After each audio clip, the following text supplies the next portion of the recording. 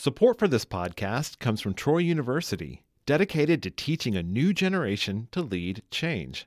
Information on leadership opportunities available to students from day one is at troy.edu/leadchange. From Troy Public Radio, this is the Newswrap from In Focus, and I'm Carolyn Hutcheson.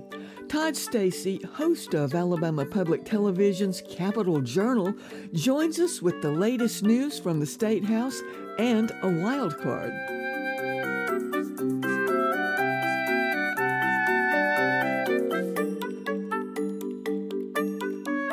Todd Stacy, welcome back to the Newswrap. Good to be here.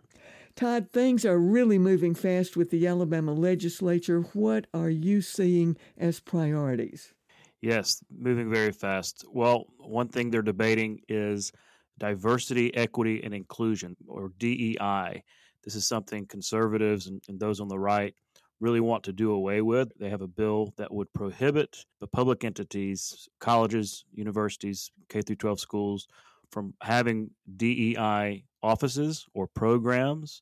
You heard that term used a lot in the Harvard ouster of their president. It's kind of been a buzzword for Republicans nationwide. Democrats fiercely opposed this bill, saying that these type programs are not only needed at colleges and universities, but in all kinds of institutions, including state government. So it has passed the Senate, and it will now go to the House. There's another big issue that has hit the national news right here from Alabama, IVF. You're right. So late last week, the Alabama Supreme Court ruled on the civil lawsuit involving frozen, fertilized embryos. And they ruled that according to the Constitution and according to state law, those would be considered children under law and therefore have legal protections in terms of civil lawsuit. That really threatens the in vitro fertilization industry because they could be sued for losing or something happening to frozen eggs. So it's a big problem. You saw that UAB halted their IVF services and others are following suit. So this is something the legislature is going to take up. There are already 2 bills that have been filed to have a legislative fix to this, to make it clear that simply fertilized eggs, embryos outside of the womb are not considered children under state law. They're really eager to fix this in state law before any more headlines crop up. Oddly enough, instead of increasing the population, it would lessen the number of babies born.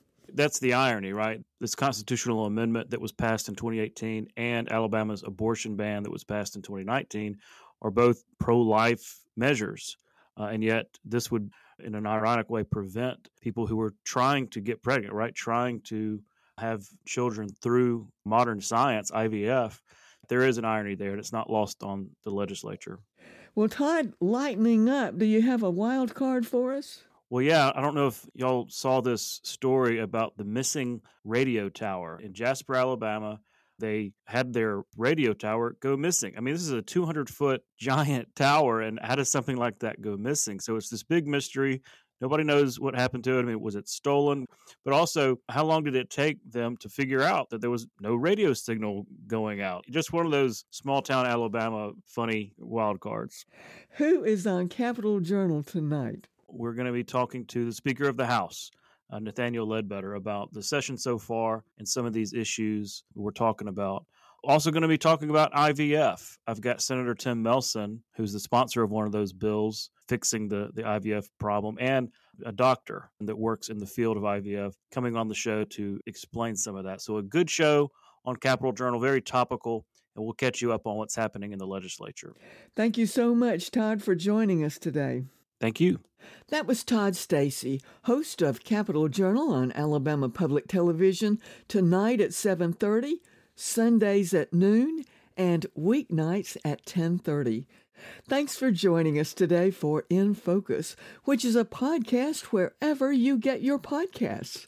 I'm Carolyn Hutcheson, and this is listener-supported Troy Public Radio.